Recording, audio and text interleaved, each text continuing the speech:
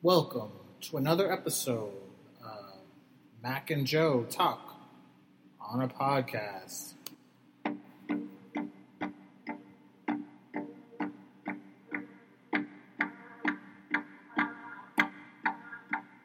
Hello, everyone. Thanks for joining us again for another episode. This is Mac. I'm Joe. We have a wonderful episode for you tonight. We got a huge action-packed episode. Got lots and lots of stuff to go through. Programming note, next week we are going to be off. Next week, one of us is going on a little vacation. I'm not going to say which one is going on vacation. But we have more than enough content tonight to give you guys, to tide you guys over. We appreciate you guys listening, as always. Make sure to rate, review, subscribe, comment. If you only rate us, obviously, if you like us. If you don't like us, don't rate us. Lots of good stuff this week. Joe, The Meg chomped its way into theaters. Did you get a chance to see it? Absolutely not. Absolutely not. I'm not surprised. The Meg did do really well in theaters. Did about $44.5 million domestically. Okay. Worldwide, it did around $90 million, which is a really good start. It's a high-budgeted film, so it hasn't made all of its money back quite yet. It is largely financed by Chinese producers. So they are expecting a big bounce back in China. It does have some Chinese film stars in it. I have not seen it myself. It has a middling rating review score so far. A lot of people have marked that they liked it in IMAX. They thought some of the scenes were cool in IMAX. But again, plot-wise, it's probably not going to be... You and I could probably guess what the plot is right now, just kind of looking at the trailers.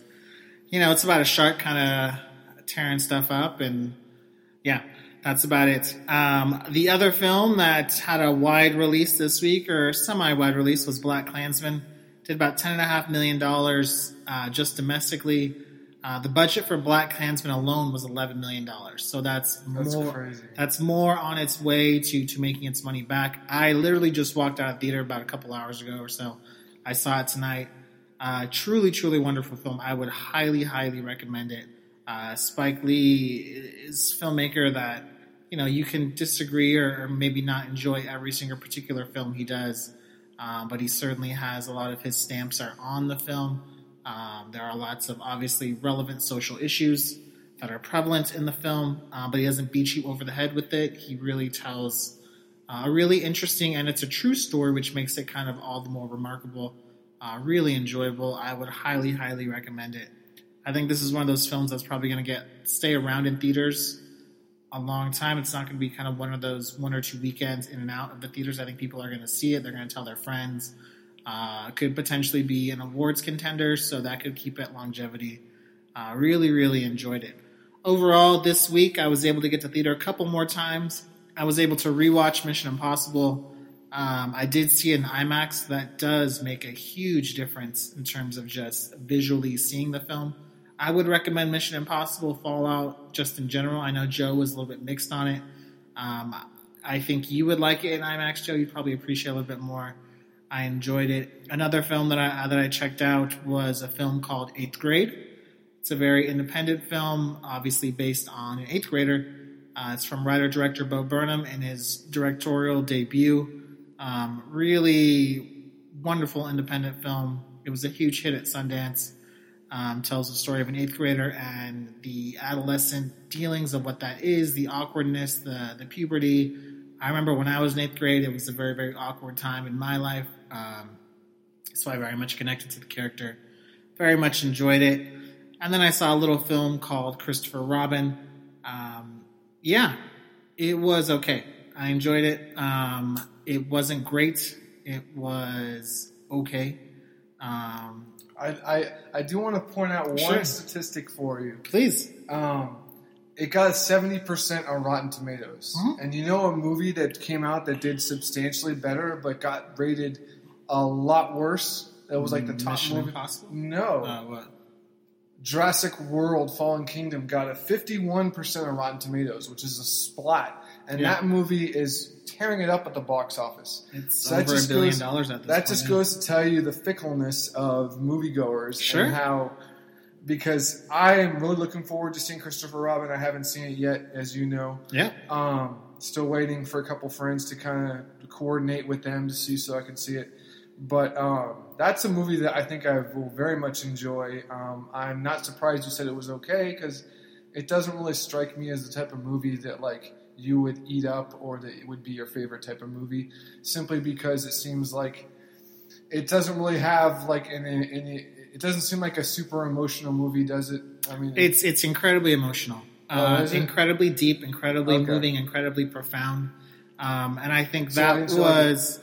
It goes back to the issue of Disney live action films for me. I think it tells a really well thought out story. It's really gorgeous, and I appreciated what it is. But it's meant to be for kids, and it starts as a kid's story, and then it gets really dark, and you don't see Winnie the Pooh for like an hour. Interesting. Like it really tells the story of Christopher Robin growing up, who's played by Ian McGregor, who's great, and his family.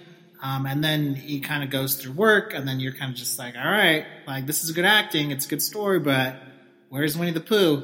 And then he finally gets to it, and then the tone changes, obviously. It's a very, very simple story. Again, I enjoyed the film. I appreciate it for what it was. It just wasn't amazing. It wasn't a top 10 film for me. It goes back to the Disney live action where a lot of it's good and it's enjoyable, and there's nostalgic moments. And I want to go see these films. I'm excited about these films. But again, they're not necessarily huge. They're not winning me over in terms of originality or, oh my God, this is amazing. Like, yeah, Beauty and the Beast was really cool to see on the screen because it's these live action characters, but it didn't really add to the story. Again, for me, The Jungle Book is the one Disney film that really added to the story. If you liked Winnie the Pooh and those characters, I think you'd enjoy it. I think you'd get something out of it. I wouldn't recommend taking a kid to it. It is dark, and some of the reviews have said that. It's a darker tone of a film, which I applaud Disney for going for. But I do get what you're saying about the Jurassic World Fallen Kingdom in that comparison. But, you know... Be that as it may. Yeah, I would recommend it. That's probably a different conversation. But Christopher Robin was okay. I enjoyed it for what it was. I think I saw it on a random Wednesday night when I had nothing else to do. So for a Wednesday night, it was fine. It was okay. But overall, and I did want to give a quick shout out to Three Below San Jose Theaters. They are fans of the show, fans of us. Spoke to a couple people that work there on Thursday when I went. It's the newly remodeled Camera 3, downtown San Jose, right by school, right by the old San Jose Rep, right by Hoagie's Steakhouse in La Victoria. Two of my favorite restaurants. I love Hoagie's. I live downtown San Jose. I went to Hoagie's like twice a week. It was amazing. Shout out to Hoagie's. They do independent films, so there are some current independent films there, but they also do a lot of special screenings. They do a lot of classic films. This past week, I went to a double screening of a James Bond film. I saw Never Say Never Again and Octopussy. It was really cool. They do that. They do Rocky Horror Picture Show once a month, which is kind of a cult thing. Wanted to give a shout out to Three Below San Jose. They're awesome. Go check them out. Go check out the website.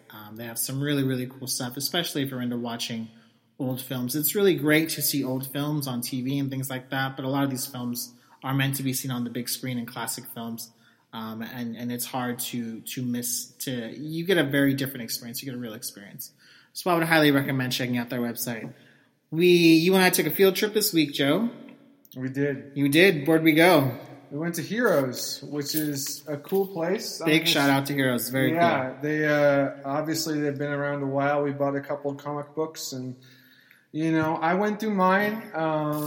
What was it? What did you go through? What episode was it? It was a Batman comic book, and it was called Cold Days Part 1. Okay. It was a Batman comic. It was $4. It was kind of like Batman. Bruce Wayne is playing like a juror, and interesting. He's a juror on the trial of Mr. Freeze. Oh wow, that's cool. And the thing is Batman put Mr. Freeze in jail, but he may have done so using non-traditional methods. Oh. And so there's a little bit of skepticism and a little bit of internal conflict there between Batman and Bruce Wayne. So I won't spoil it for you. I'm sure you probably is there a part 2? There's a part 2. Are you gonna go check it out? It says to be continued. You have an interest in this is your first comic. You're interested in finishing the story, or mild interest? Mild interest. All right. I mean, to be honest, do you want my opinion? I want to know what you thought about it. I think comic books. I'm not surprised that you enjoy comic books, and I know a lot of people do enjoy comic books.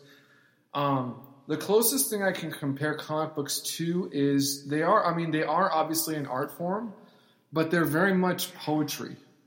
And what I mean by that is there's a lot of nuance, there's a lot of hidden, not necessarily Easter eggs, but the authors and artists do very intentional things with the comics to kind of not mislead you, but to make you think deeper about the stories. Okay. It's not as cut and dry as, let's say, reading a novel where all the words are one font and there's a certain number of words on a page. There's no pictures. For instance, I don't have a particular page in mind, but they would show, multiple camera angles of a particular character zoomed in and different, so you could see the facial expressions. It's very much about nuance. It's very much about subtlety. It's not very direct. It's not black and white, obviously. And I'm not surprised that you tend to enjoy it because I know you're a big fan of poetry. You majored in English, but that's not really my area of enjoyment. Okay. It's difficult for me to read poetry. It's a different form of reading. If you haven't read it before, you got to get used to it. Got to take a while to get used to it. I get it. I didn't think you were probably gonna be your funnest assignment I've given you. But I appreciated you honestly, taking the chance. I have a joke and I want to tell it. It was great bathroom reading. That's all I gotta say. All right. I wish you didn't tell it. I'll probably edit it out. So if this joke somehow makes it, please message me and let me know that I did not edit it out. I read a Spider-Man comic. No surprise. It was on the new release page. It's Spider-Man 1 of the reboot with Miles Morales. It has Aaron Davis, who's Miles Morales' uncle, makes an appearance. Thor makes an appearance. Green Goblin makes an appearance. Ned makes an appearance in a bonus little comic. It's Spider-Man Youngblood. Very, very cool. I would recommend it. Miles Morales, of course, if you don't know, is the rebirth of Spider-Man. Miles Morales was created in around 2008 or so with the rise of Barack Obama, with the rise of, they changed Donald Glover, voiced him in the series, who of course went on to play Aaron Davis in Spider-Man Homecoming. Miles Morales will, of course, be featured in Spider-Man Into the Spider-Verse, which I know we're both looking forward to. Yep. I would recommend Spider-Man Youngblood. It's the first episode. There's tons of Miles Morales content out there. Enjoyed it. I think we both enjoyed Going to Heroes, at least. It's a really cool kind of historical landmark place. It is. And no disrespect to anybody who reads comic books or anything like that. It's just different. It's different. Some people have different things, and that's okay. But we did want to plug Heroes and say go out to Heroes, check it out. They have lots of great stuff, lots of cool stuff. Yeah. They have all different types of comics. We just went over Marvel, DC, but they have Star Wars stuff. They have movie posters. They have classic comics, all good stuff. So definitely go check out Heroes in Campbell. It's a really, really cool place. They're fans of the show. And yeah, awesome place. We also brought a book to share, Joe. Some recommendations. Go ahead and give me your book, Joe. Why don't you go ahead first? Can I go ahead first? Yeah, go ahead first. Sure. We'll change it up. We'll change up the order. I have a Star Wars anthology book. It's called Aftermath: Empire's End by Chuck Wendig. I read this book a while ago. It's kind of extended lore of Star Wars. It tells a story of a couple TIE fighters in the Resistance. It's really, really cool. I enjoyed it. It goes back to kind of the Episode 4, Episode 5 setting within the Star Wars extended lore universe. I don't know if that means it's canon now, simply because Disney has disavowed a lot of the extended lore. But I enjoyed it. It's like a comic book. It's kind of like an acquired taste. So I haven't read a ton of Star Wars extended lore. This book was recommended to me. I enjoyed it tremendously. Again, that's Star Wars. It's Aftermath: Empire's End by Chuck Wendig. Okay. You got something, Joe? I do. Cool. I have a little bit of a different book. I know as proponents of Fanboy Planet, we tend to look at superheroes and whatnot. But I have an interesting book that I'd like to recommend. That for those of you who, it's a short book. It's not very long, and it's a very easy read. It's called Tuesdays with Maury by Mitch Albom. Have you read it? I think I read it in college or high school. Okay. I read it in high school too, but honestly, I didn't appreciate it as much. Probably makes sense. We went to the same high school. Yeah, but I appreciate it much more now than I ever did in high school. It's honestly a timeless classic about the great conundrum, the great human conundrum, and that is that we're all eventually going to die someday. Not to be morbid, but we're not going to be around, and there's going to be people who are come after us, and they're going to live lives. And it's just an interesting story about, and it is a true story. It's about how the author kind of connected with his college professor, and who's dying of fatal illness, and just his attitudes and opinions about life and his personality and how he views the world as he's suffering is really a touching story.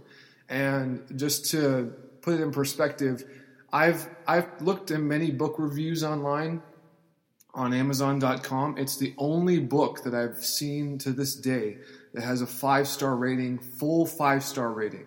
Awesome. So and it has over 3,000 reviews, and they're all, and I mean it's not like it's 4.5. It's totally 5 stars. Cool. I've seen plenty of books that are 4.5 stars. You get some dissenters, some people who don't like it. It's been translated in multiple languages. It's been sold around the world. Correct me if I'm wrong, Joe. The author is Mitch Hurwitz. Is that right? Mitch Albom. Mitch Albom. I know it was something. Mitch Hurwitz is Arrested Development. Mitch Albom. He's a sports writer from Boston, right? He was a sports writer from Boston. Nice. Yeah. And who, ended up, like I said, reconnecting with his old college professor from a small college, and he ended up doing some interviews with him. And you can see some YouTube videos of the actual character that they refer to. I watched a few of those. Mm-hmm. It's just kind of interesting to hear that actually the older gentleman who passed away, his him talking. You can actually see him and put a face to the words. That's cool. But yeah, just a very interesting book. I mean, I know it's kind of off the cuff. It's a little bit off the beaten path. It's a good book. It's classic. But like I said, it's in an age where we watch a lot of Marvel films that kind of. They kind of paint a rosy picture about how, superheroes never, they never get hurt, they never die, and that's not necessarily true. So it's kind of, sometimes it's kind of nice to kind of read a book that brings it all back. Awesome. Thank you for that, Joe. I appreciate that. So those are our book recommendations. We also threw in a comic recommendation. We'll do maybe a comic recommendation once every couple months or so. We'll do a book recommendation next month as well. But again, as always, let us know what you guys are reading. Let us know what you guys are into. If there's a comic you have picked up, let us know. We'll check that out. Yep. Couple little tidbits of news, Joe, before we get into the main stuff. So this is stuff I didn't really prepare you for. I just kind of wrote this stuff down. That's fine.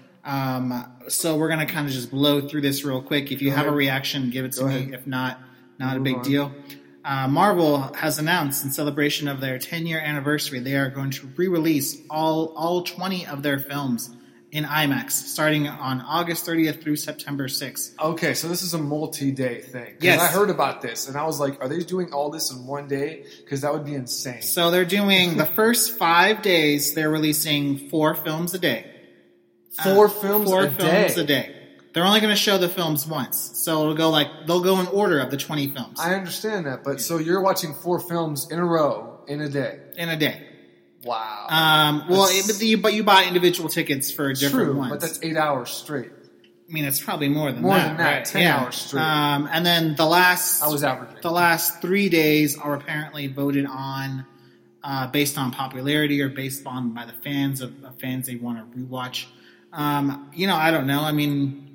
Would you buy tickets? Well, I mean, I would buy tickets to maybe 1 or 2 of the films. I could see you doing that. I certainly wouldn't buy tickets. I wouldn't, I'm not going to, I own most of the videos. That's true. They're going to re-release, some of the films have not been released in IMAX before, like the original Iron Man, Captain America, the very first 3 or 4 films have never been released in IMAX before.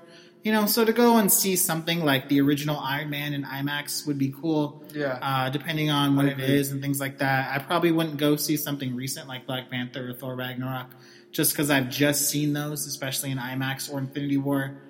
Maybe if there was, on a day or something where I can go see one of those films, I'd go check it out. But that's kind of cool. Some people might enjoy that. Go check it out. It doesn't start until August 30th. So when details get closer, I'll be able to get you guys some more details. Gal Gadot, who of course is known as Wonder Woman, has revealed she has a voice part in Ralph Breaks the Internet, Wreck-It Ralph 2. Take that for what it is. Ruby Rose, who's seen this week in The Meg. She's also been in John Wick 2. She's also been in Orange is the New Black. She will be Batwoman on CW, a new DC show based on the character. It'll be the sixth character, sixth DC show on television on CW. So we've talked a little bit about the failure of DC as a film franchise, as a film studio, but we did talk about how they've been extremely successful in their TV series, with Flash, Arrow, Legends of Tomorrow, Supergirl, Black Lightning, all have done really, really well. She's going to make her premiere in December in the crossover event, so she'll be with all the other characters. We are already told that Batman will not be a part of the series. Batman is apparently not allowed by the studio execs above. Take that for what it is. DC has also announced the plans that they are in development of a Supergirl film. That does not surprise me, simply because Wonder Woman is still by far and away their most popular character. So they are probably tapping into that marketplace. No other news about that. Some sad, maybe disappointing news. Chris Pine and Chris Hemsworth have both exited the upcoming Star Trek film number 4. I don't remember Chris Hemsworth even. Chris Hemsworth was in the very first one. Small cameo. Yeah. It was like a 5-minute role. Yeah, so he was in the very first Star Trek. And they were going to do the story was going to be based on time travel. So he was going to go back and forth and see his father or something like that. I see. I don't know much specifics. When the original contracts were signed with Chris Pine, they, were 3 deal films. So film number 4, you got to renegotiate. Well, that sucks. Star Trek Beyond, as I think you and I both really enjoyed Star Trek Beyond. Great. It did not make that much money. It did not turn that much of a profit for the studio. So they had to kind of renegotiate and you look at budgetary constrictions, and Chris Pine, according to reports, has said, I'm not really going to take a pay cut. So we'll see. This puts the Star Trek future in limbo. Are they going to recast? That would be kind of weak for me. More on this as it develops. I thought that was interesting. You guys should know about that. Also, CampbellCon, it's basically Campbell's Comic Con, has announced the date. It's going to be October 20th of this year. It's on a Saturday. It's one day only. It's at West Valley College. There's going to be a bunch of exhibitors, a bunch of comics, some panels, some cosplay, some things. I will be making an appearance for sure. I will do my best to drag Joe out there maybe for an hour or two just to check it out because he hasn't been to a con. Yes. You did go to school at West Valley, though. You did go to school at West Valley. There are, again, we've talked about these monster cons like San Diego Comic-Con and D23 and WonderCon and things like that. But it's also important to go out to your local cons and support those and check those out. When is that? It's October 20th, Saturday, October 20th. It's a little bit ways away. It's a one-day only type of event. Hopefully the weather is good. Yeah, so, that's the news for that. Shout out to CampbellCon. We had one new trailer drop this week. It's a film that opens up in early November. It is a holiday film, to say the least. Disney's Nutcracker and the Four Realms. It's the second trailer. Joe, on a scale of 1 to 10, how not excited are you to see this? Well, okay, so since I was confused last time by the scaling, so are we doing 1? I'm not interested at all. 10? 1, you're not interested at all. Okay. Because I'm pretty sure it's going to be a 1. Actually, it's about a 3. Okay. So, that's still not great. But not great. But the only thing that's interesting, I'm actually a sucker for classical music. I enjoy classical music. I'm not a big fan of plays, as you know, and obviously this is based off of a play. But who I'm trying to remember who the actor was. That's Keira Knightley's in it. Helen Mirren, Morgan Freeman. Morgan Freeman, yeah. Yeah. Morgan Freeman looks like he's playing an interesting role. So I mean, I might, as a holiday movie, I might check it out. But I mean, honestly, with so many other good movies coming out in December, I might pass on. Yeah, it comes out and it's competing. Disney's really competing against itself with Wreck-It Ralph. It's competing against itself Maybe with that's why Mary they pushed Poppins it to early November. Again, early November also sees the release of The Grinch, which is the Illumination film. Again, Disney live action, it looks gorgeous. The trailer looks gorgeous. Yeah, it does. Like the sets look amazing, the costumes look amazing, the production value, Disney spares no cost. Again, I'm just worried about the story, what type of story it is. They previewed this at D23 last year. It was kind of a surprise. No one kind of knew what was happening. And we kind of saw the first trailer. And again, I think no one really knew what was happening. And I still don't really know what's happening. But maybe that's the vibe. Like Alice in Wonderland. Yeah, maybe Alice in Wonderland. Maybe that's the vibe like they're that. going for. It just looks different. It looks unique. So we'll see. Everyone knows I'm a big Disney person, as I've said every week. So I want to give it a chance and want to make it great. But we'll see. Check out the trailer. Let us know what you guys think. It's an interesting look. Now we got some major news that we've talked about this week. Major news, relative speaking. Some topics. A few weeks ago. We did. James Gunn. There's an update for James Gunn. Let me give you the background, Joe, for everyone listening, and then I want to hear your opinion on it, Joe. Okay. The cast has publicly signed a letter. They've said they all want James Gunn to be back. Dave Bautista has gone further, saying if you do not, at the very least, use James Gunn's script for Guardians 3, which he's already turned in, he is going to ask Disney to release him from the film or recast him. This is very brave. This is very, solidarity, which is great. Right now, James Gunn is currently in exit negotiations with Disney. He is going to get a fat payout. $7 to $10 million is the reported amount. He did not breach a contract. You could say, sending out tweets like that should be a breach of contract. These happened pre-Disney, before he was hired by Disney. So while he was under Disney contract, he did not breach contract. So Disney can't say, oh, we didn't, It's basically their fault for not doing right. So, say what it is. Marvel has now apparently, Kevin Feige, again, Disney fired him. Marvel did not. I think that's a key difference. So while Marvel is owned by Disney, Marvel Studios is still its own property. And they have tried to negotiate a way to get James Gunn back in some capacity. Any thoughts, Joe? Right now, it's kind of a developing story, which we all thought was kind of crazy. Yeah, and then it's kind of just lived on. It's certainly a very political story.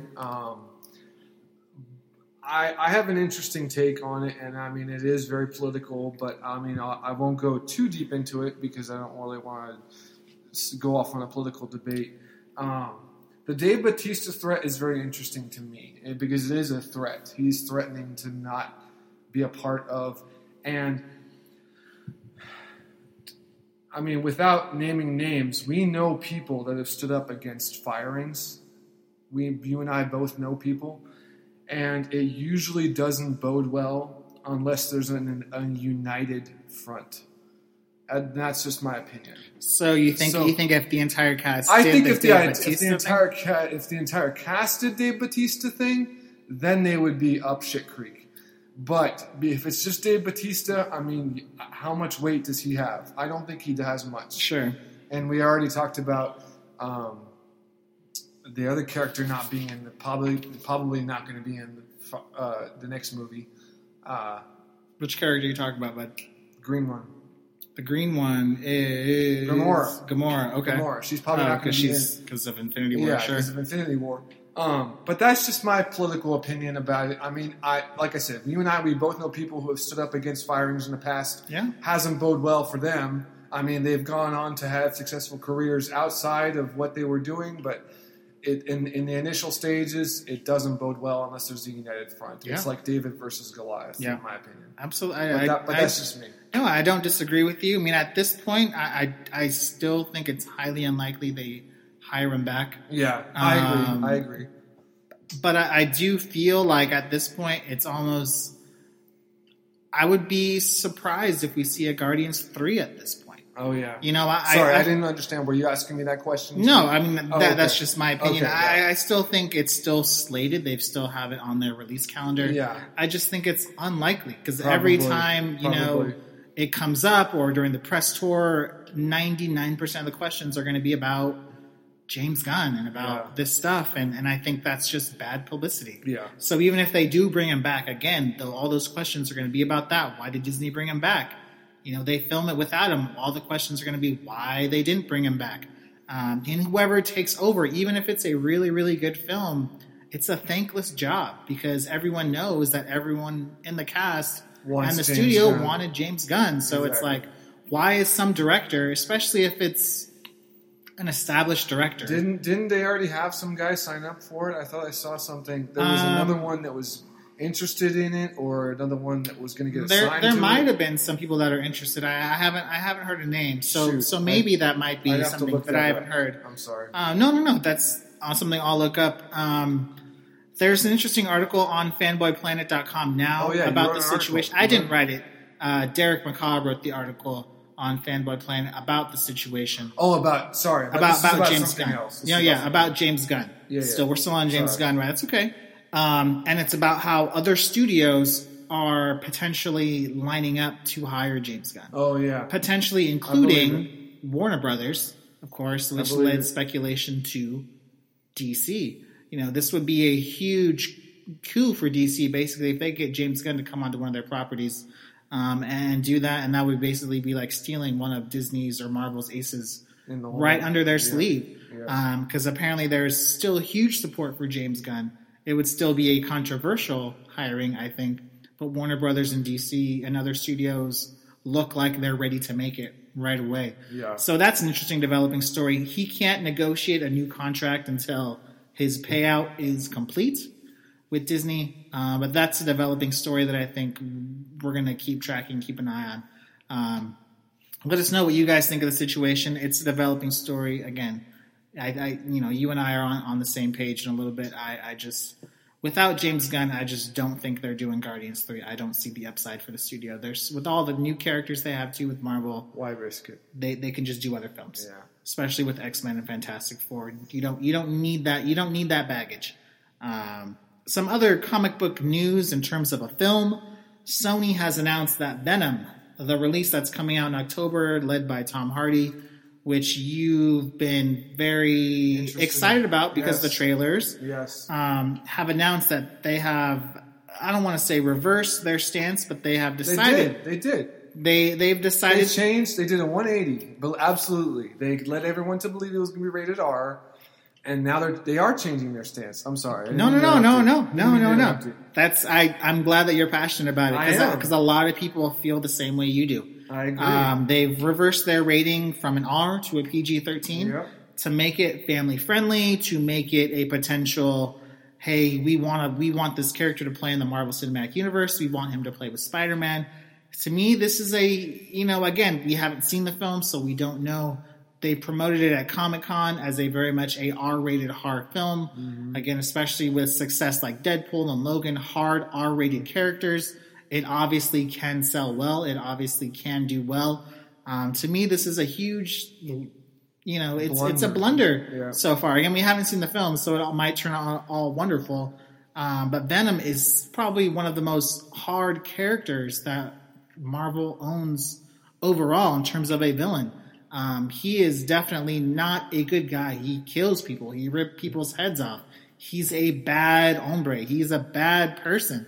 And to me, they could have gone hard R. They could have gone, and just gone all out for it and just made an awesome hardcore film. And I think they're trying to pander and to try and tone it down. And to me, there's no reason why you can't make a hard R film. And then if it works all of a sudden, there's no reason why Venom can't make an appearance in another film if it's PG-13. It doesn't have to be exclusively in R-rated films. I think you're going to see a character like Wolverine was in PG-13 films for a lot of the time. He makes the step to make an R film in Logan. It doesn't take away from Logan because he was in PG-13 films. if he things that just makes a difference. Give me your thought on it. I know you kind of are upset about it, no, but, that's but fine. do you got anything else? I mean, Jim? yeah, like you kind of mentioned some reasons why I agree with you. Did we learn anything from Deadpool? I mean, Marvel can make an R-rated superhero. It works.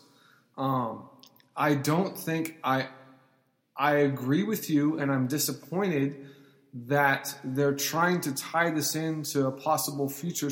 Worry about what's in front of you. Yeah. Don't put the cart before the horse here. There's no guarantee. There's no guarantee it's going to be a good movie. There's no guarantee that Marvel Studios even wants Venom in their films. So just make an original R-rated movie. Absolutely. Authentic to the character. You have a wonderful actor. You have a wonderful director in Ruben Fleischer. You like that word, wonderful. You use it a lot. I think Tom Hardy is great. Ruben Fleischer is a very independent filmmaker. He's done some wonderful things. I totally agree with you, and I thank you for bringing up Deadpool. Again, for those of you that don't know, Deadpool is the most successful comic book film, Marvel film that 20th Century Fox has ever released. It's made more money than every single X-Men film. I believe it. Which is crazy. Which is disappointing. When you talk about X-Men, it's sad to say. X2, X-Men, Days of Future Past. Sad to say. Deadpool has made people will go see that. You talk about the success of Logan. That was by far and away the most successful Wolverine film. And partly because it was his last film. Hugh Jackman's last film. So you can't really count that out. Okay. You know, that's a big reason as to why you're probably right. For the lore. But anyway, we're getting off topic. No. Sony very much wants to build this universe. We've talked about them wanting to make all these other independent films, but they also want to tie it into Spider-Man. They desperately want Tom Holland to be kind of playing with these characters, and I understand it because Tom Holland is super popular, but Tom Holland is super popular because he's in the Marvel films. He's not super popular because he's in the Sony films. He's popular because you see him with Tony Stark, because you see him with Captain America. You see him doing all these things in Infinity War. So to me, I don't know. I still want to see the film. I still want to give it a chance. I think you and I are both on the same boat. It is a little disappointing, though. I feel like it's very disappointing. They had a chance to do something original and to do something unique and tell the story of this character that is just really such an interesting and in-depth character, and they took the easy way out. They did. So we'll see. Disappointing to say the least, but I think a lot of people reading. Going on the internet as much as I do and reading comment boards and chat boards, I think you echo what a lot of people are feeling. And I think that's, we'll see if they listen, but they've probably made the decision that they want to go in this direction. So we'll see. Next topic, next issue we're going to address. This is more of a personal topic for me, not personal topic, but MoviePass. This affects you. It does affect me. Directly. It affects me. I have canceled my MoviePass. MoviePass has been failing. It's been on the decline. Again, we've talked about the business model, how it doesn't really sustain what it is. The release of Mission Impossible Fallout, the day that Mission Impossible Fallout opened, people went onto their MoviePass apps to try and get tickets or look at tickets, and it was blocked out for Mission Impossible. You could not get a ticket for Mission Impossible. And then during the weekend, they had a lot of peak pricing for other films, lots of surcharges, which they didn't advertise before. Christopher Robin opened the following week, and that was blocked out. Mission Impossible was still blocked out. I got an email from MoviePass today saying that next week they are just going to add Mission Impossible, so get ready. It's like the third week of release now, so most people have seen it at this point. I've seen it twice, obviously. MoviePass then recently announced that instead of seeing one film a day for the low price of $10 a month, you can now see 3 films a day for the low price of $10 a month. So they have over 3 million subscribers. It's not the subscription that they've advertised and that they've touted and that they've been saying, hey, this is what we're going to do. We're not going to change. It just feels like they're losing money and they're doing everything possible to stay afloat. I personally have switched to AMC Stubs. It's where you get to see 3 films a week at any AMC location, including IMAX, which is how I saw Mission Impossible Fallout. Again, I'm hardly ever going to see more than, or have a desire to see more than 3 films a week. That's a lot in itself, going to theater 3 times a week. So for me, it works out fine. You can reserve online. You still get concession discounts and all that stuff. Any interest? Anything you got to say about it, Joe? Or it's you kind of hinted on it when we talked about it before, how it was kind of a failing system. Yeah, I mean, and they're just kind of living off credit, and eventually you run out of credit. Yeah, I mean, I kind of mentioned this a while ago when you first brought it up. It was inevitable, and they were a revolutionary company. Yeah, but like big business nowadays, it is not the creators that get banked. It is the innovators. Sure. So the innovators are the AMC Stubs, the Cinemark Rewards, whatever. They're eating movie passes lunch right now. Sure. And they couldn't because they had a good idea. They had a great idea. I mean, it was great, but it wasn't sustainable as we mentioned more. Especially as more people bought into it, and because it was such a good deal. Because it was such a good deal, and then they kind of kept saying, "Oh, don't worry about it. Yeah. We're going to get money off concessions. We're going to, co-finance films. We're going to make all this extra money somehow," and they just never did. I'm surprised that it's still alive at this point because they've kind of been on life support for a while. It just doesn't feel like it's going anywhere. Again, I agree with what your point. They invented this idea of a but they're not the ones that you saw Social Network, right? I did. So you remember that film when Sean Parker, Justin Timberlake is talking to Social Network, one of my top 5 films of all time. So I remember almost every scene from it. When he talks, he's the founder of Napster. Yeah, you don't explain. And then he's Andrew Garfield's character is Eduardo Saverin is like, didn't you go bankrupt? Like, didn't you fail? And he's like, yeah, but like, have you ever gone into Tower Records ever again? Like, there's this idea of, yes, this company has failed, but it's also revolutionized. Yes. How we're going to see movies. And I think, we talk about bundles and streaming service and all these things. Studios film theaters like AMC have to find a way to get people back into the theater because ticket prices are exorbitant. They're crazy expensive.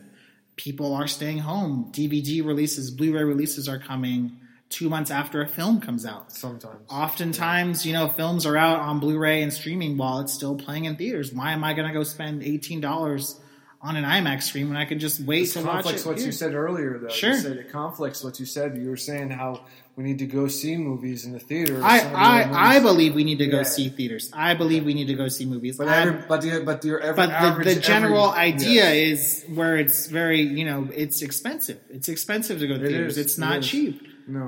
And especially when you're dropping. Go to Costco, guys. Honestly, get movie tickets at Costco. It's so cheap. Yeah. You can buy 2 tickets for like $15 at Costco or whatever it is. 2 tickets for $12. I don't know, my friend. Or you can just get AMC A-List. That's true. If there's 5 weeks in a month, you can see 15 films and you can repeat films. Again, 15 films is a lot of films. You're not going to go see that many. But again, I can just go see whatever I want. I can go see an IMAX. I can reserve online.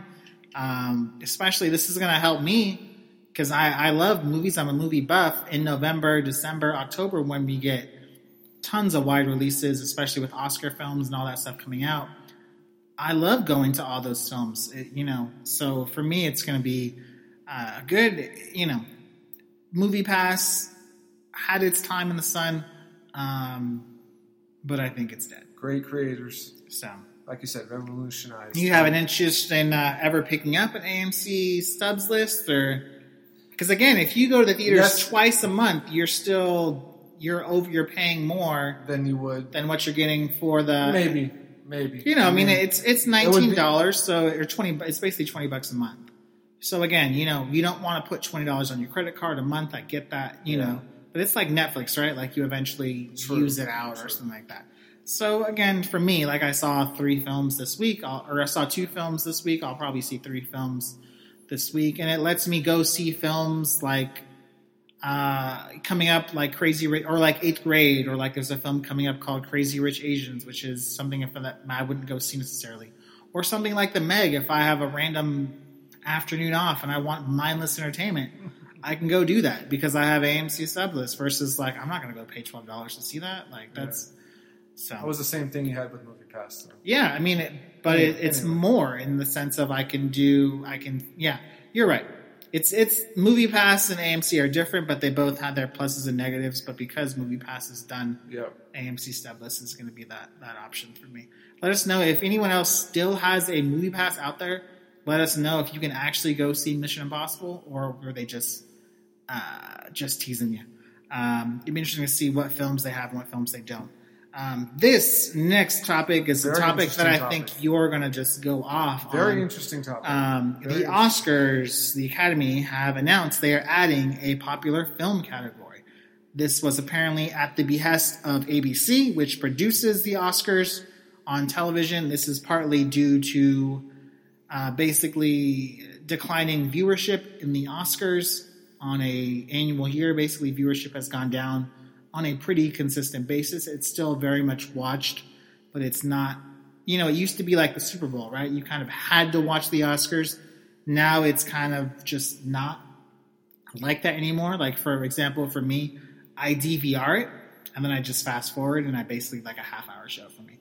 But on average, they said that the show has been averaging around 4 hours. Like, who has time to watch a 4-hour show? Like, that's insane. A lot of people don't watch baseball, but that's a different topic. Yeah, it's a different topic. Shout out to Barry Bonds, best player of all time. Good God, don't you ever say that. Okay. With an asterisk, maybe. Sure. Anyway. Okay. Anyways, to me, this feels, and I'm going to get your take in a second, Joe. Okay. To me, this feels very much like it's pandering to younger audiences. Okay. And it's a little disrespectful to younger audiences. It almost feels disrespectful to younger audiences. Yeah, it's someone like, we're going to add a category of films that people actually go see, but don't worry, it's not actually the best picture. These are the best pictures. So it's like a film like, I don't know, say Black Panther wins the popular film category award. Are people going to say, oh, it's not a good film, it's just a popular film? What constitutes a popular film? Is it box office? You could be a garbage film, but you can make a boatload of money. Like Jurassic World: Fallen Kingdom. Sure. I mean, if that wins an Oscar, does that qualify it for a black popular film? Give me your take, Joe. Before I stumble over my words. No, it's okay. You're very passionate about this topic, and I agree with you. I think it's silly. I have a couple of points that I wanted to make about this. When is the best picture not the most popular film? So that led me to do a little bit of research, and I stumbled across a New York Times article that was written in March of this year. I don't remember the author, and so I apologize for that. But it tracks the top box office movies and the best picture winners since 2004. Uh-huh. And it found that in the last 30 years, only very few movies have won Best Picture and topped the box office. There were 4 movies. One of them was Titanic. That's an easy one. That was an easy one. Avatar didn't win. I don't remember the other ones. I apologize, but it was They're older films, right? They like were Gone older with films. the Wind or something like that? No. Only 30 years. Okay. In the last 30 years, only top. 4, only 4 movies topped the box office. I couldn't even tell you. So yeah, I mean, you can check out the article if you want. It was in March. I'll leave a link to it in the description. Yeah, it was. You guys. There's so many movies. What happened? There was a change. It led me to think that there was a change because I remember when Titanic won, and that was an epic movie that everybody wanted to see. So good. Now the best picture is like all these niche movies, these independent films, these political movies. And I'm not complaining about it.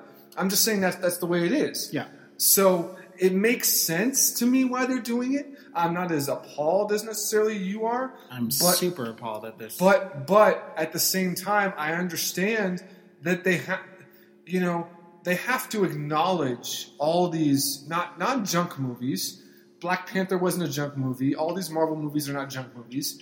But it's a way to kind of acknowledge their success. I guess. It feels like the MTV Movie Awards. Like, why don't we just add a Best Kiss category as well? Like, it's. That's a good point. The Shape of Water won the Oscar last year. It was a wonderful film. And nobody saw it. I enjoyed it, and no one saw it, and I get that. And I understand that no one saw it. So it's like we're going to have two categories. That's what I'm saying. One's a category of films that people actually saw. And here's another category of people that people didn't actually see. And so or only like the posh, not posh. That's not the word I'm looking for. It's just a different market. It's a very much a different market. Absolutely. Yeah, and it feels film savants. That's what I personally, I mean, you seek out a lot of independent films and see like films like The Darkest Hour, things like that. Like I love that movie. I will seek out those films like Shape of Water, Darkest Hour, I, Tonya. I will seek out those films and go see them because I want to give them a chance. It just feels like it's pandering and it's just unnecessary, and it's almost like, this old kind of, it feels like an old white person that's like in charge of the Oscars, and it is easy. It's this older organization that very much doesn't include young films. Like there was this, everyone remembers, Oscars So White trending hashtag a couple years ago because there wasn't any African American film represented. A film like Straight Outta Compton was not represented in the Oscars. Things like that. That's just a very slow to develop market. There was remember in 2008. So why is this pandering then? If this is giving people, because it's not giving it genuine. It's giving it like sleight of hand. It's saying it's the backhanded compliment. Yeah, it's saying, hey, you guys, you studios and you films that make all the money for the movie studios. Yeah. That fund all these other projects, we're going to throw you a bone here. All the people that go buy popcorn for your movies, we're going to throw you a bone here. But don't worry, everyone that comes back, the real Best Picture is coming up later. This film is okay. How is it any different than Best Animated Film? Because it's an animated film? I don't know. What's your question? Well, no, I'm just trying to make. I'm just playing. I'm trying to play devil's advocate. Sure. Here Do I feel by saying the best animated film? Some of those films are really good. Absolutely, I know you love those. And I feel like Coco should have been nominated for an Academy Award last year. I feel like they're like Toy Story. Toy Story 2, I think, or Toy Story 3 got nominated for Best Picture. It did. One of them did, but it's the rare occurrence that happens. And they have no chance of winning. Yeah, 2008, The Dark Knight came out, which I think a lot of people universally felt was one, and it did not get nominated. So the following year, the Academy changed their rules, and they said instead of having 5 pictures a year, we're going to have up to 10 pictures a year because we're going to include a bunch of diverse different films. And that never changed. You just got 5 more films of the same type of genre. So it's like, why did you change it if you're not going to include these other films? Like a film like Inception didn't get nominated. All these other films that were, animated films didn't get nominated. Like it was just, why are you doing this? So it's, for me as someone who enjoys both types of films, who will go seek out both types of films, I will, the same week, I'll go see Mission Impossible in IMAX and eat popcorn and mindlessly enjoy the film and just enjoy the big stunts, and then I'll go see a film like Black Klansman and seek that out and enjoy it for what it is. It feels, I don't think you're going to get more viewers because of this, and I feel like that's what they're going for. Again, it kind of feels like you'll still fast forward through half. Yeah, and it feels like of the show. Anyway. It almost feels like what Disney movie is going to win. Is it going to be Star Wars or Marvel, or is it going to be an animation film this year? Like that's what it feels like to me. So. Take it for what it is. I could be totally wrong. I could be sounding like a dick right now. No, you're fine. Let me know if I am. That's fine. Let us know what your guys' thoughts are. I'm obviously a little bit passionate about it because I love film. I love cinema. It just feels very pandering to me. But that's my thoughts on that. You good? You want to move on? Yeah, that was it. Just like I said, we'll plug that article in there. Yeah. It sounds interesting. It was very interesting. I'll have to look it up. You said New York Times, right? New York Times. Okay. New York Times, March 2018. I apologize. Okay. If I don't have the authors. No, we'll make sure we get them credit for it. Yeah. Last kind of discussion topic, as it were, it's the Disney streaming service. Bob Iger. This is the article that you wrote. I wrote this article. That's okay. So I apologize, sir. This is an article that's on fanboyplanet.com now. Go check it out. Share it, like it, love it. Bob Iger had a conference call with shareholders earlier this week. It announced some more plans for the Disney streaming service, which again, they're still targeting a late 2019 release date. I'll get into that in a minute. They've initially announced that pricing will initially be lower than Netflix. Makes sense. Simply because of original content. Again, that's what a lot of people are buying for. They currently have 9 movies in production, as it were. Again, production could be various stages of production, where that means filming or writing or pre-production. And they also have a bunch of original shows they've listed. So I'm going to get into the what I think is going to happen in the streaming service in a minute. But do you have any of the movies sound cool to you? Any of the shows sound cool to you? Or are you just kind of like another streaming service? Honestly, that's how I feel. Okay. And I mean, like we mentioned on a previous podcast, I don't remember which one, we were talking about how Disney and all these other streaming services were going to come out with their own. DC is going to have a streaming service. We will miss the days of Netflix and Hulu and Amazon Prime. I'm telling you, mark my words. A year from now, if we're still doing podcasts, hopefully we still are, I will look back on this and say, I told you so. Because as a consumer, I hate this. I hate this. Because I understand that you can't get every single show on Netflix that you want. I understand that. Or Amazon, right? But having individual movies passes is like, it complicates things as a consumer. Okay. Because it means that you have to have multiple streaming services. It's not all in one place. It's not convenient as a consumer. So I'm not looking forward to this. Okay. But that's just me. Were there any of the shows or any movies that piqued you, or were you just like, eh?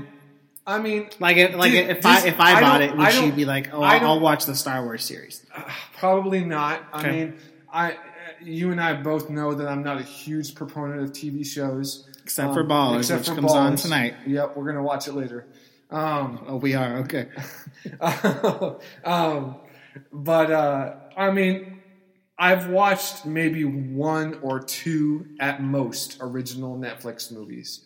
So, and I say that because the Disney movies aren't going to pique my interest any more than the other ones. But that's just me. That's just me. Sure. I'm sure you're interested. I'm in. I'm very much in. Yeah. I'm still on the fence with like DC and other things like that. As Disney, you are. I am. I mean, a part of it is now that they own Fox, they own a controlling stake in Hulu, so they can very much get a lot of the 20th Century Fox assets and put that on Hulu. Disney is still going to be... It'll be separate. 100% family friendly. Yeah. So all of the assets they bought from Fox, like Aliens or Predator, Simpsons, that's all going to stay on Hulu. Family Guy. Which is fine. If reports are to be believed, they package this together with like an ESPN Plus and Hulu. Did they've talked about it. They haven't announced that anything. Like Hulu right now, you can get all the shows on. Like I'm paying basically, $200 plus a month for cable.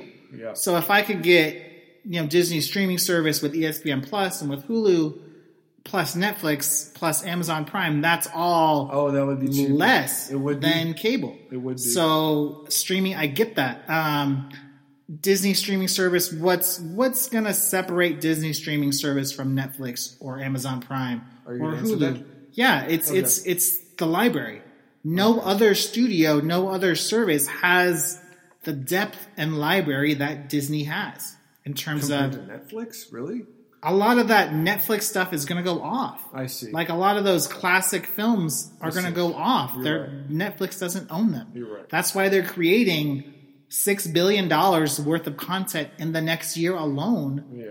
Just because they're losing all their licenses. Part of what makes Netflix great right now is you can watch original shows, but you can watch classic shows like The Office or things like that. And you can watch a Star Wars film, Star Wars The Last Jedi, or you can watch a Marvel film. All those Marvel films, they're going to come back to Disney. Disney's going to own them. All the Star Wars films produced under Disney, Disney's going to own them. Classic animation, everything from Snow White to Moana, all those things, Disney owns them. They're going to have their own stuff on there. Things like The Mighty Ducks and Angels of America. Like, how many nostalgic people could just plop... Angels in America? Yeah. No. Angels in the Outfield. Angels in the Outfield. I'm sorry. Thank you. That's okay. They could just plop down and watch classic films that they watched as a kid, like The Big Green or whatever. I mean, And you get all those, 20th Century Fox family-friendly things, like, The Sandlot we talked about. To me, that's what's going to separate Disney from other services. It's the wealth of library that they have. Watching films like The Lion King, Beauty and the Beast, like people could just sit in front of the TV for hours and watch these classic films. That's what's going to separate them from other productions. Netflix can spend all the money they want. They're not going to be able to compete with the historical library that Disney owns. Quick question for you. Do you think Netflix will go under eventually? No, I don't. I think Netflix will continue to do. I think Amazon Prime is a contender. It's going to be hard to compete. You've already had some casualties in terms of streaming service wanting it off the ground. I'm not sure there's a huge market for the DC streaming service. Apple's trying to get into the streaming service game. I think Netflix has created a ton of original content now. Like, there's a lot of Netflix shows that I watch, and I think, again, $6 billion, they obviously have the capital to keep investing, so I don't think they're going under. I think that's a good question. I see. But I think they realize that this is Disney streaming service is a massive play. And now that Disney owns a controlling stake in Hulu, what are they going to do with it? Are they going to reformat it? Are they going to put all the 20th Century Fox asset on that? Because that's why we thought they wanted 20th Century Fox for their streaming service. But if their streaming service, Disney, is going to be 100% family-friendly, Aliens is a hugely popular franchise. It's not for me or you, but a lot of people love that stuff. Or Kingsman, or Kick-Ass, or all these other huge things people want, or Logan, or Deadpool. You're not going to put that on the streaming service, the Disney streaming service. Can you put it on Hulu? Yeah, I think that's a huge draw. It's interesting that they say late 2019. Again, we've talked about this date before. August 2019 is when D23, the expo, is happening. I feel like that's a huge potential launching point for the service where they're doing a lot of promotion for it. That's a big push. They could be doing it for then. I'm in. Right now, you and I have Netflix and we have Amazon Prime. That's really all we have. In our cable package, I have HBO Go and HBO and all that stuff. It adds up. It adds up. So in theory, if we decide, for someone like me, if I decide to get rid of cable, I can add on HBO Go for like $5 a month on Amazon Prime, and I can, cheaper. Part of why I keep cable now is for sports. Sports is the only thing I watch live. Everything else I DVR, I record, things like that. If I could get a bundle package of Hulu, which has all the TV shows, plus the Disney streaming service, plus ESPN Plus, I'd cut cable in a second because it's going to be cheaper. But again, if they pair it together with ESPN Plus, that's still to be determined. So we'll see. It's an interesting thing. The original shows, the movies don't really sound interesting to me. Sword in the Stone, I guess I'll see it. But the shows, again, the Jon Favreau Star Wars show, they've talked about it's, $100 million for 10 episodes. It's basically like a Game of Thrones budget, like kind of over the top. It looks like they're sparing no expense. This feels like it's going to be the star vehicle of the series, the Muppet series. Everyone knows how much I love the Muppets. I want to see the Muppets. Monsters, Inc., how much I love Monsters, Inc. They're talking about doing a Pixar series on that. So, I'm in. Interesting stuff. Check out the article on fanboyplanet.com. There's a little bit more details on that. Anything else on that, Nope. Joe? You're good to go? Good to go. So this is going to be part 2 of... What's you good? I was just going to say last topic. Last topic? Part 2 of 3 of our Southern California adventure, which is going to be a theme park adventure. Last week we did Disney California, where we ranked 12 experiences in Disney California. This week, we are ranking Universal Studios in Hollywood. We're going to do rides and experiences. We're going to rank from 12 to 1. These are the top 12 experiences that I selected. So if we're missing one, we're missing a show, apologies. These are just the ones that I ranked. Again, some of these Joe or I haven't done or experienced. So some of it is based on experience. Some of it is based on expectation or excitement level. anticipation. Thank you. So we're going to do that next week. We will finish this, or the week after, excuse me, we'll finish this with Disneyland right before we go to Disneyland. That'll be a larger one, obviously, simply because of the size and scope. Universal Studios is a very much a smaller theme park experience, but it's still very much an enjoyable theme park experience. Let's go simply like last week. Let's go 3 at a time. So, Joe, why don't you give me 12, 11, and 10? DreamWorks Theater 12. Really? That's your last one. Okay. Well, okay. I'll put. Never mind. I changed that. No, back. don't change it. No. You're right. I'll put Flight of the Hippogriff. I don't even know what it is. That's what I'm saying. Okay. Like you describe it as a mini roller coaster, but I don't know. That's what I'm saying. I have no idea what it was. I had it much higher, but you told me it's like a kid's ride. Okay. So I mean, obviously, if it's a kid's ride, I'm going to put it dead last. Okay. Flight of the Hippogriff. Flight of the Hippogriff at 12. DreamWorks Theater at number 11, and Universal City Walk. Universal City. Yeah. Universal City. Universal City. Sorry. That's okay. That's number 10. Yeah. So those are like those are your bottoms. Yeah, those are my bottoms. The least interested I am. I mean, obviously, I mean, I'm not really interested in the kids ride. DreamWorks Theater was okay. We saw the Shrek 4D. It's different now, though, right? Because they renovated it. It is, but isn't it like the same thing? Isn't it going to be a 4D thing? I would assume so. But, okay. I mean, they built the whole new theater. They renovated. I don't know. We'll see. Yeah, we'll see. That's fine. Nothing wrong with your Universal City. I mean, the City Walk. I mean, I prefer Downtown Disney, sure. And I love Downtown Disney. Downtown Disney's awesome. Yeah. So, I mean, you can't really compete with that. But sure. Anyway, I will give you... Those are my 3. That's fine. That's fair. I think you and I are similar on 2 of them. I put Flight of the Hippogriff as number 12. The ride's literally 15 seconds. You and I can walk on. If we can walk on, we'll just walk on and do it. Mm-hmm. The best part about the ride is the walkthrough. It's the queue. You get to see Hagrid's house. You get to see a full-size hippogriff when you're on the ride. There's kind of a cool part when you're riding up the roller coaster. You get to see more of the Wizarding World of Harry Potter from like a different view. But it's literally a 10-second ride. There's not much to it. So that's kind of 12 for me. I wouldn't wait more than 5 minutes for it. But if you go early in the morning, you can probably just walk on. Number 11 for me, and this is going to surprise you. You're probably going to dislike me for this. Jurassic Park? No, it's going to be Revenge of the Mummy. Okay. It's a roller coaster, and I don't dislike it because it's a roller coaster. I love The Mummy, the films. The ride doesn't really feel anything. It doesn't feel anything like The Mummy. Like you're in the track, and then yes, the first tableau where you're in, it's kind of cool, and you kind of get to see things like The Mummy, like you're in the Mummy's cave or whatever it is. The Mummy's whatever it's. I don't know what it is. 'Cause it is. You know what I'm saying. And then it's like then you just go. Then you're on a dark roller coaster and you don't see anything. And it's like, okay, that the theming is just weird. You go forwards and you go backwards, and then it's like, okay. So the best part about it is the queue. It's the outside. It's those details are cool. When you're inside the ride, it's like, all right, like it doesn't do anything. Yeah. So that's my number 11. Makes sense. Not that I hate it. There's just a lot more experiences that I like. I put Universal City as number 10. I think it is probably a little bit less than Downtown Disney. Downtown Disney probably has a little bit more to offer in terms of its food options and things like that and different things to do. But Universal City, I enjoy walking around Universal City. The cinemas at Universal City are really, really cool. They're really, really nice. There's a bowling alley at Universal City.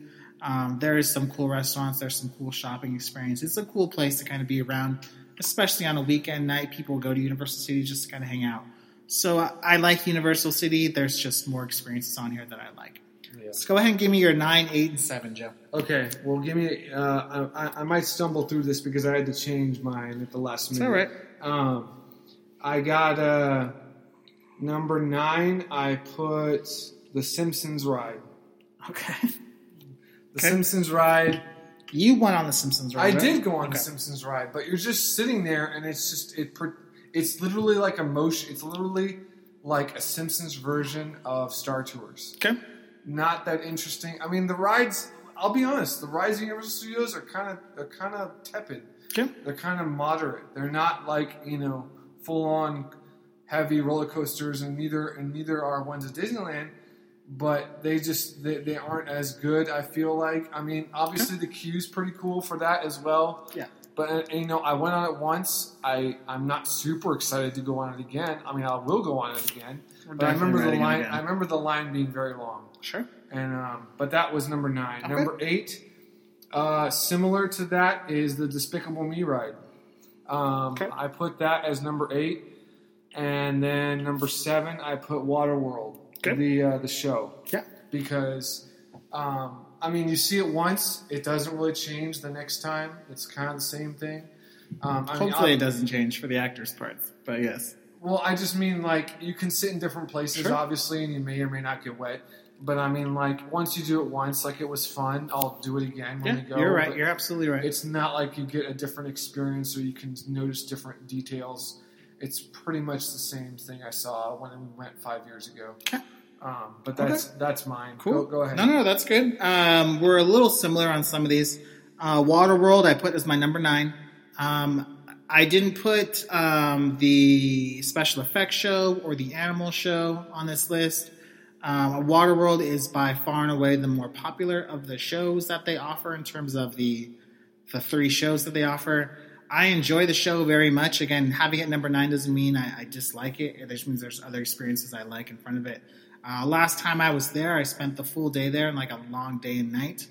And I actually saw it at night for the first time. Interesting. And that was a unique experience to see it at night. Obviously, a little bit darker, a little bit dimmer, to see it with the pyrotechnics and things like that. It's an enjoyable experience. You can sit in the splash zone and get wet if you want to see it in the middle of the day. I enjoy it. The stunts are really cool. The pyrotechnics are really cool. Not to take anything. Yeah, no, I think it's worth it to go see. We'll probably check it out. Maybe take a break or something like that. Hot day and just kind of sit in the shade and watch it. It's enjoyable. So that's my number 9. My number 8 ride is Transformers: The Ride 3D. Really? Yeah. You thought this was awesome again, 5 yeah, years ago. I enjoy the ride. I think there are better things in front of it. Interesting. I enjoyed it. It tells. I remember it being very cool when we went on. I like it. You loved it. I like it. It's I'm just surprised. there's just more rides that I feel are better. Interesting. It's okay. You're kind of sitting in your transport and you're kind of just going. It's 3D, so it's a lot of, as Universal tends to be 3D, it's kind of in your face and kind of there. It's okay. I enjoy the experience. I wouldn't go all the way downstairs for the lower lot, just for Transformers. Like I'd ride Jurassic Park and Mummy at the same time. It's okay. Sometimes you get Optimus Prime out there. It's cool. So that's my number 8. My number 7 ride. My number 7 experience is this feels low for me. I don't know why I put this low, but I'm going to stick with it. It's the Wizarding World of Harry Potter. It's just the experience of walking around. And again, I think this is more to do to the fact of how much I like Universal overall, that this is this low. One of the things that has separated Disneyland from Universal in general, obviously, yes, the sheer size, the sheer number of attractions, but it's the theming and the lands. And before, Universal Studios was just like, here's a random ride, here's a random ride downstairs, here's a random ride, here's a random ride. Now with, Wizarding World of Harry Potter, you can walk around, go to the shops, you can go to Honeydukes, you can go to three broomsticks. Yes, the rides, that's okay. People will know what I'm talking about. You can go, yes, the rides are cool, and we'll get to some of the other rides later. But just walking around, it's awesome. Like you feel. So why is it so low? I don't know. That makes no sense. Because I like other experiences. Maybe because you're saying it's out of place. No, maybe because I've seen it before and it's not new to me. The first time I walked through it, I was like, oh my god, like this is amazing. It felt like a Disneyland themed area. That's what I'm saying. It's out of place to the Universal Studios. Maybe it's really, really cool. If you're a Harry Potter fan at all, even if you're not like a hardcore fan, you will enjoy just walking around. Like it's really cool. There's different bookshops. You can go to Ollivander's and get a wand. They do a wand show. There's just random little shops that just have tons of cool stuff in it. Honeydukes is it's a candy shop, so it's like the candy shop they have in the film. It's really cool. It's really enjoyable. It's a really cool area. But that's my number 7. Give me your 6, 5, and 4, Joe. All right. We're getting down to the nitty gritty here. Yep, 6, 5, and 4. I put Revenge of the Mummy. Obviously, for the same reasons that you did. I mean, it is kind of an interesting ride. It's fun. It's fast paced, but it's very bizarre. Sure. It's not. It doesn't really fit the theme, right? The theme at all. Number 5, I put the studio tour. Okay. That's mostly because of the line. The line is usually massive for this. And I remember when we went, we had like a fast pass or whatever it was. In front of the line passes. In front of the line passes, so we were able to bypass the line and go straight on. But the line was like 16 minutes plus, from what I remember. But it's very, very cool. I love that. That's one of my favorite rides like ever is the studio tour. Yeah. Number 4, put Jurassic Park. Okay. Simply because there's not much to do with the ride. It's very much about the visuals, and obviously it's a water ride, but there's not much to it. There's obviously the great scenery and all that, but it's a very simple ride. I might disagree with you on that point, but I'll get to that when I get to mine. Okay. But that's fair enough. No, I mean, it's very detailed. Yeah. But, I mean, it's a simple ride. It's just a long ride. What on the studio tour is your favorite part? Do you remember? There's several different parts. God. Do you have a part? It has to be the earthquake.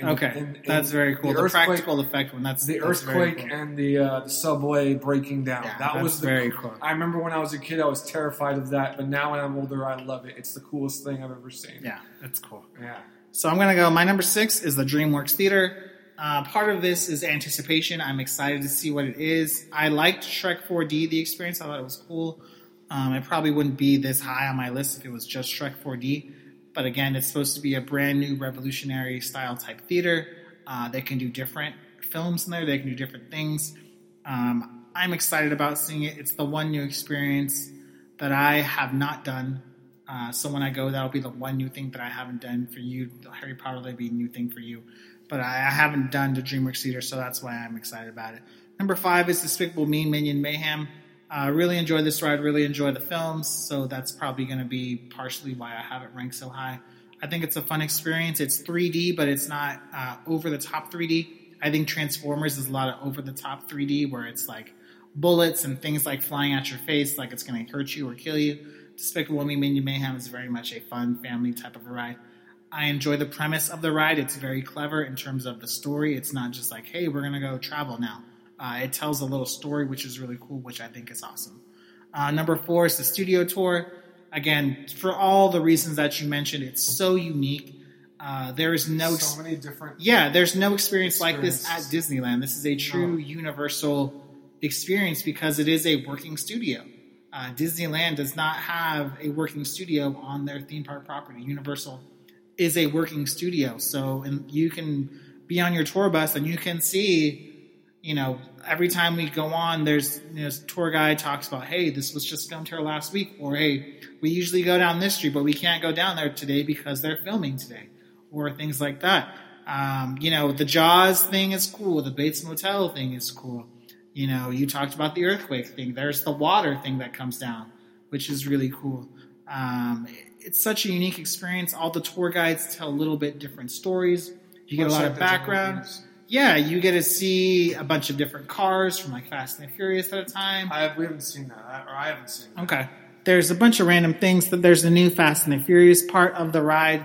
It's all right. It's not really great. It's kind of like the King Kong thing. Like I preferred the original King Kong part of the ride, where it was the animatronic, like the real King Kong. And then there's fire and brimstone going on. And now it's like the King Kong 360 with Peter Jackson. It's not bad, but it's like I almost wanted the more practical effect. Yeah. But yeah, it's Universal Studios has so much history on the lot, so you're kind of driving by and talks about, hey, this is where they filmed Frankenstein or Dracula or little things like that. Like it's just really cool, and you get a lot of insight into it. It's not like a ride where you're just like kind of going from place to place. Like you're getting told all these cool little facts and nitpicking things. So that's why I enjoyed it.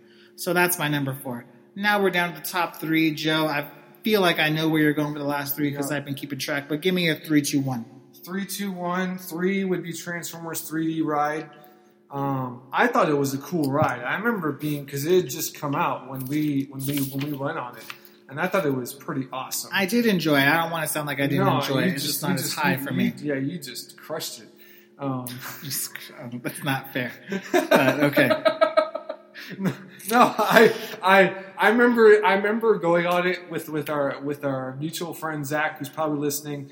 We had a great time. It was a really cool ride. I like the fact that like when they shoot a fireball at you or whatever, like you feel the heat. Yeah. Like they blow heat on your legs or whatever, so it feels like it's gonna hit you.